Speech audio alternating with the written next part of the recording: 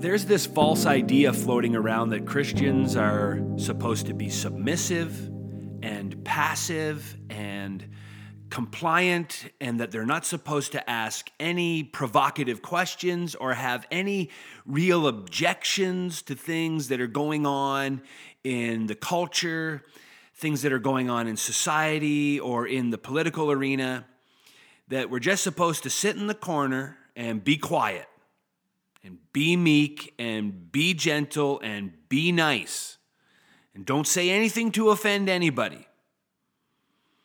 Well, I think nothing could be further from the truth.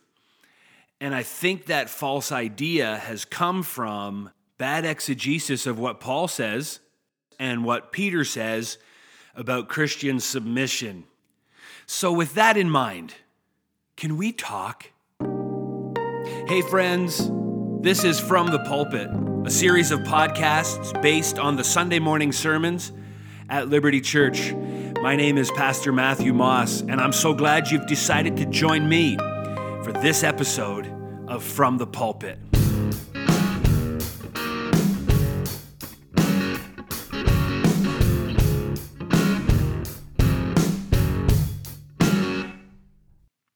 If I have learned anything in the last 18 months, it's that a lot of people think Christians have nothing to say about what goes on in the culture, in society, and in politics.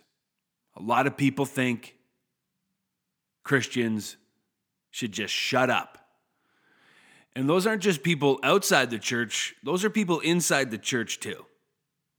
That we just need to shut up and comply. And, the Bible tells us to be in submission to governing authorities. So get to submitting. A couple of weeks ago in a message I preached entitled, "What Does the Bible Say About Submitting to the Government?" I was very adamant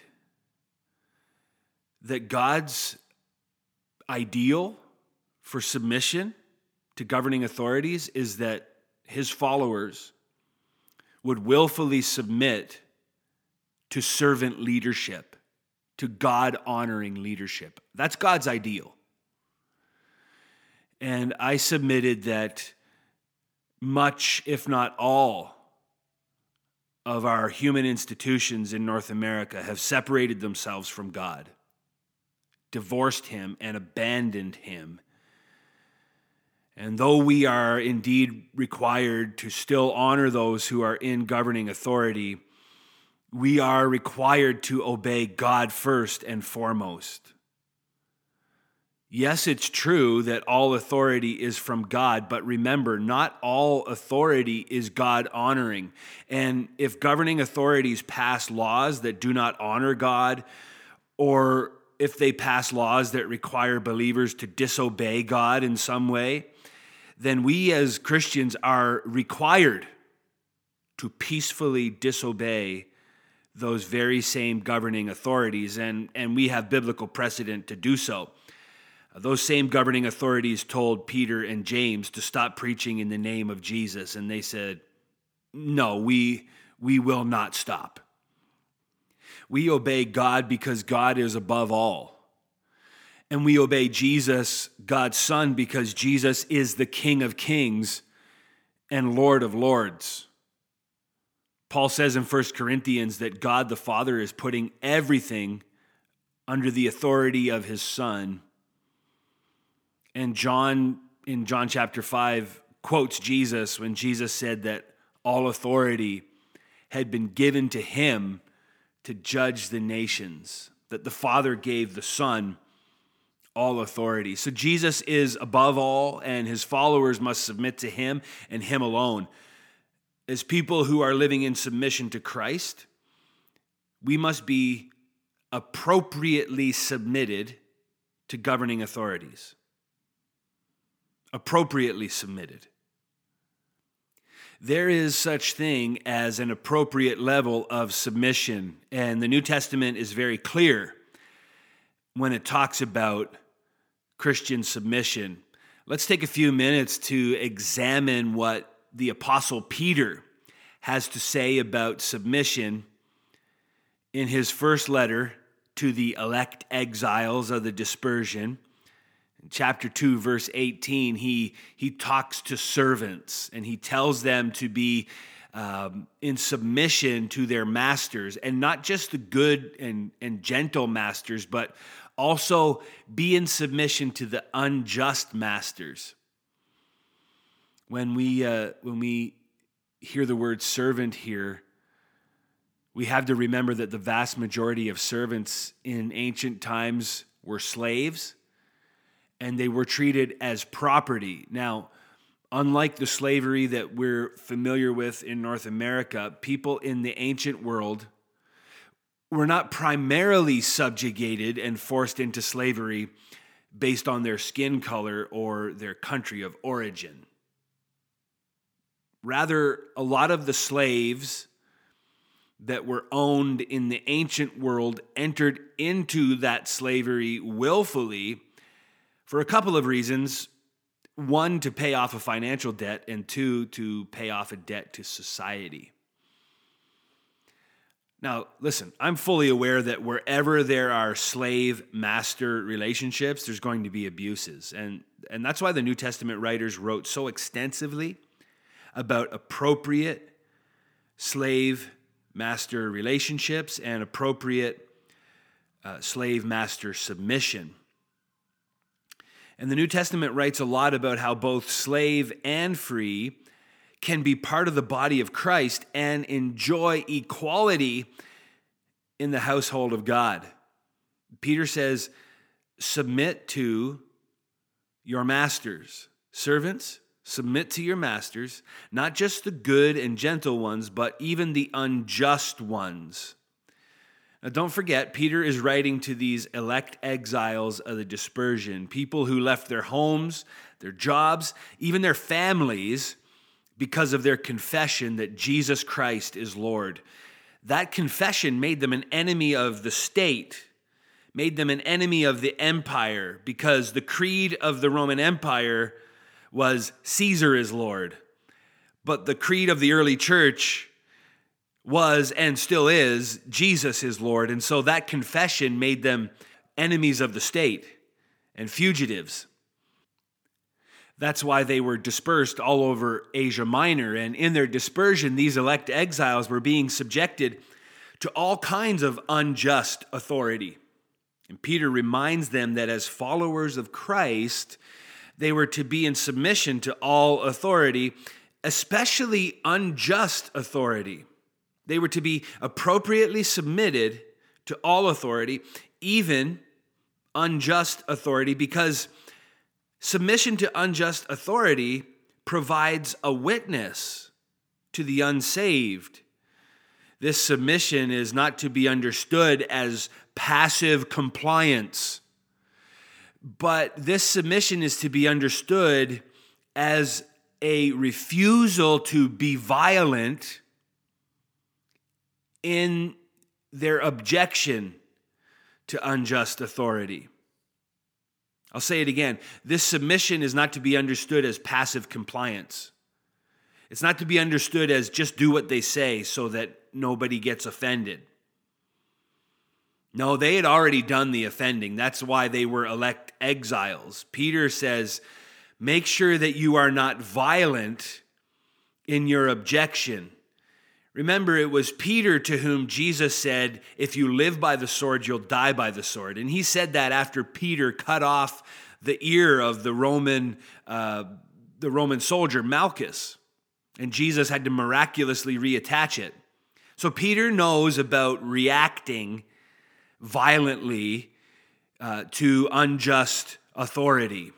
But he reminds them here now, after he has encountered the resurrected Christ and after he has been filled with the Holy Spirit and baptized in the Holy Spirit, he reminds them that they must never be violent in their objection to unjust authority. Rather, they should submit to it because it provides a witness to the unsaved. Peter's reminding the elected exiles that they are to be subject to their masters even the masters that are unjust. And he says that this demonstrates the grace of God to unbelievers. And he says that Christ did the very same thing. Remember, Christ came to his own, and his own did not receive him. His own treated him unfairly. His own betrayed him. His own beat him. His own crucified him. And even so, Jesus was perfectly obedient to the Father, even to the point of suffering and death at the hands of those he came to save. That's why Peter reminds his audience, and he reminds us by extension, that even when we are treated unfairly by our masters or by our employers, even when human institutions and governing authorities treat us unfairly, we are not to react the way the world reacts. We must expect that type of unfair treatment, but we must demonstrate the grace which Jesus demonstrated in response to such unfair treatment. Now in chapter 3, verse 1, Peter talks about how wives are to be in submission to their husbands. He says, likewise, wives, be in submission to your husbands. The same type of patient and peaceful submission expected of servants flows into the marriage relationship as well. Peter tells wives to be subject to their husbands. He says that a woman who is in submission to her husband is actually involved in evangelism. Peter literally tells his female audience that when wives are in submission to their husbands, even their unbelieving husbands, that they are preaching the gospel without words. And then he also encourages these same women not to be so concerned with adorning their external appearance with the braiding of their hair and the putting on of fancy jewelry and clothes, but rather he encourages them to adorn their hidden person, their inner person, to adorn that person with an imperishable beauty that doesn't fade, to adorn that person with gentleness and a quietness of spirit which is precious in God's sight. Down a little further in verse 7, Peter addresses the role of the husband. You see, after he calls for citizens and servants and wives to be in submission, he finally and most significantly calls husbands to live in an understanding way with their wives and to honor their wives. I mean, this was a radically countercultural doctrine in the ancient world for husbands to honor their wives. I mean, in the ancient world, wives were given about as much consideration as the servants of the house were given. The radical teaching here in 1 Peter and throughout the New Testament is not what Peter and the other New Testament writers expect of the women. I mean, that was already expected of women in the culture, that they would submit to their husbands. I mean, they were already considered second-class citizens. So the radical teaching here in 1 Peter is not what Peter expects of the women, but what he expects of the men. That they would actually understand and honor their wives. That they would get to know their wives, who they are, what they like, what they dislike. The radical teaching is that the Christian husband was commanded to love his wife the same way that Christ loved the church.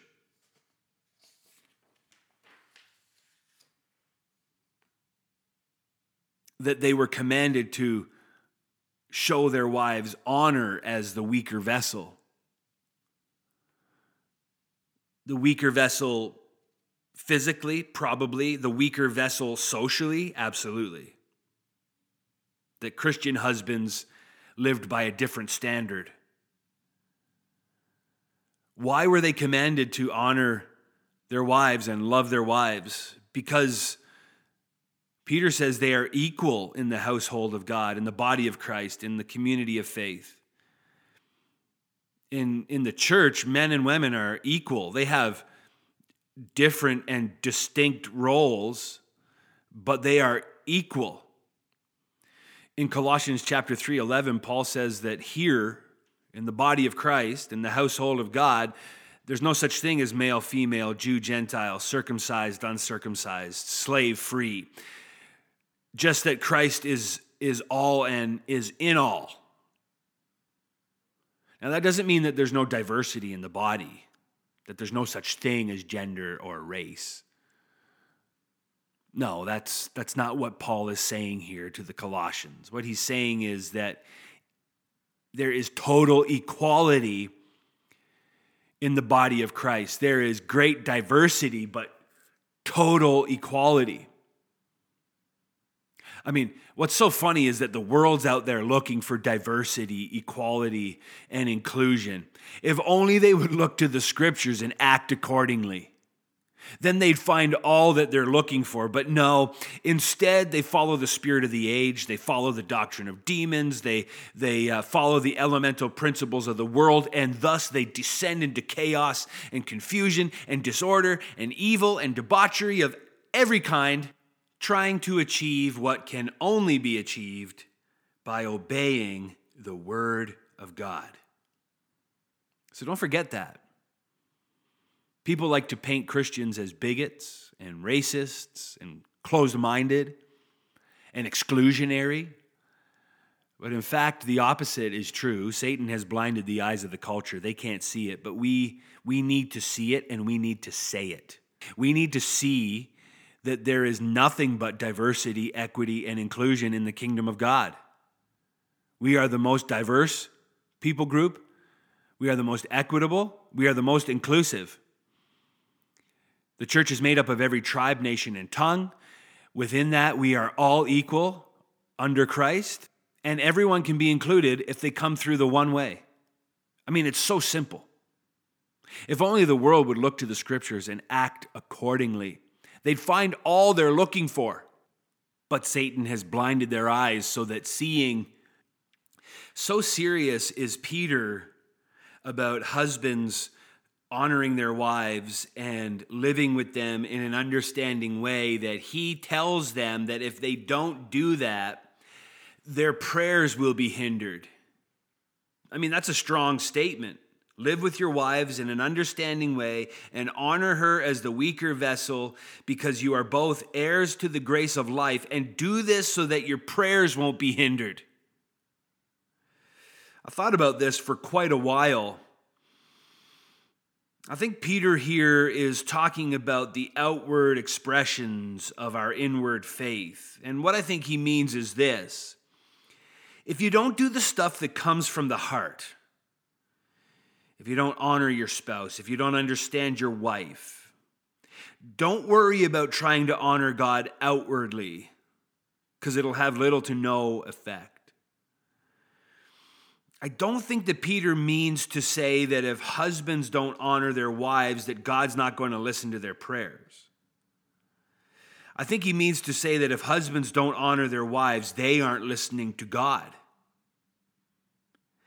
To live estranged from your spouse is to live estranged from God. Your marriage relationship has a profound impact on your relationship with God.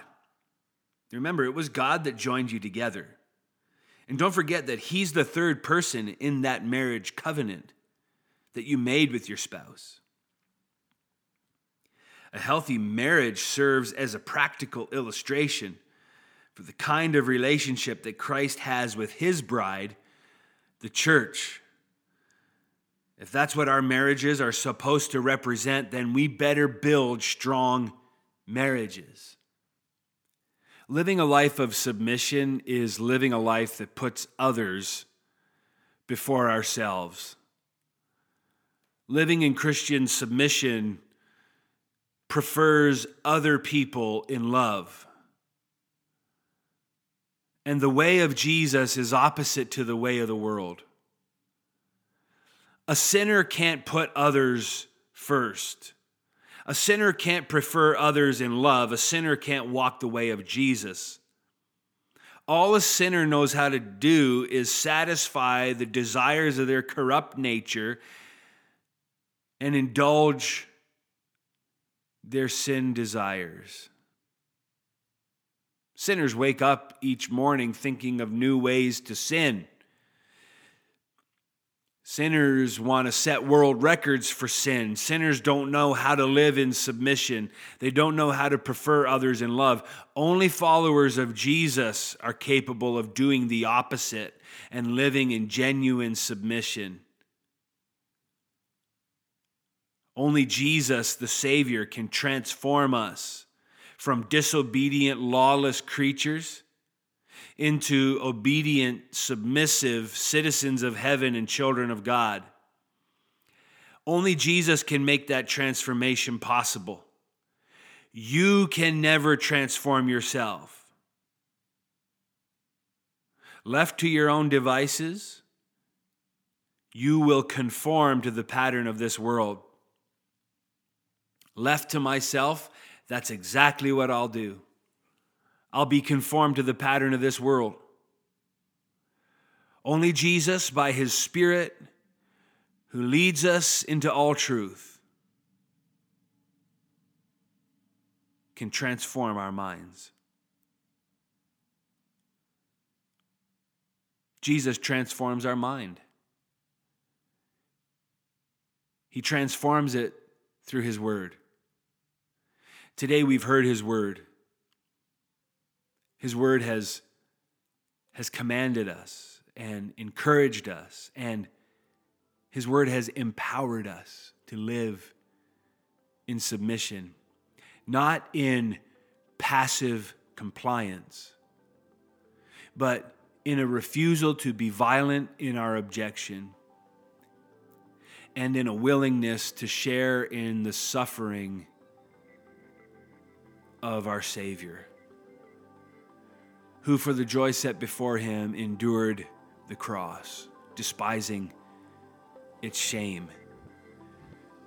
Don't let people tell you, Christian, that you can't have an opinion about something going on in the culture, and that you can't say something, that you can't speak to the conscience of the culture. We must. We must speak to the conscience of the culture. We must speak to the conscience of corrupt human institutions. It is our Christian obligation to do so. Do not let anyone silence you, but do not act in anger and in violence. That is not the way of Jesus. But speak to the culture. Speak to human institutions. Speak the truth in love to your neighbors, to your coworkers, to your family, and to your friends, even if it offends them. Christians, though we are called to be submissive, are not called to be doormats, and we are not called to be nicer than Jesus. We are called to speak the truth in love. We are called to give an account for the hope that lies within us with gentleness and respect.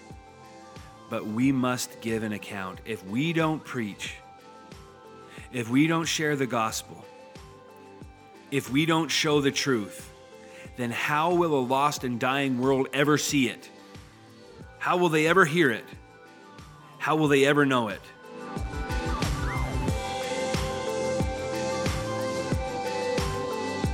Friends, thank you for listening to this episode of From the Pulpit, a series of podcasts based on the Sunday morning sermons at Liberty Church.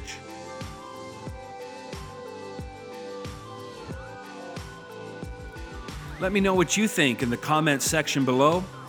If you enjoyed this podcast, please give it a 5-star rating and share it with a friend.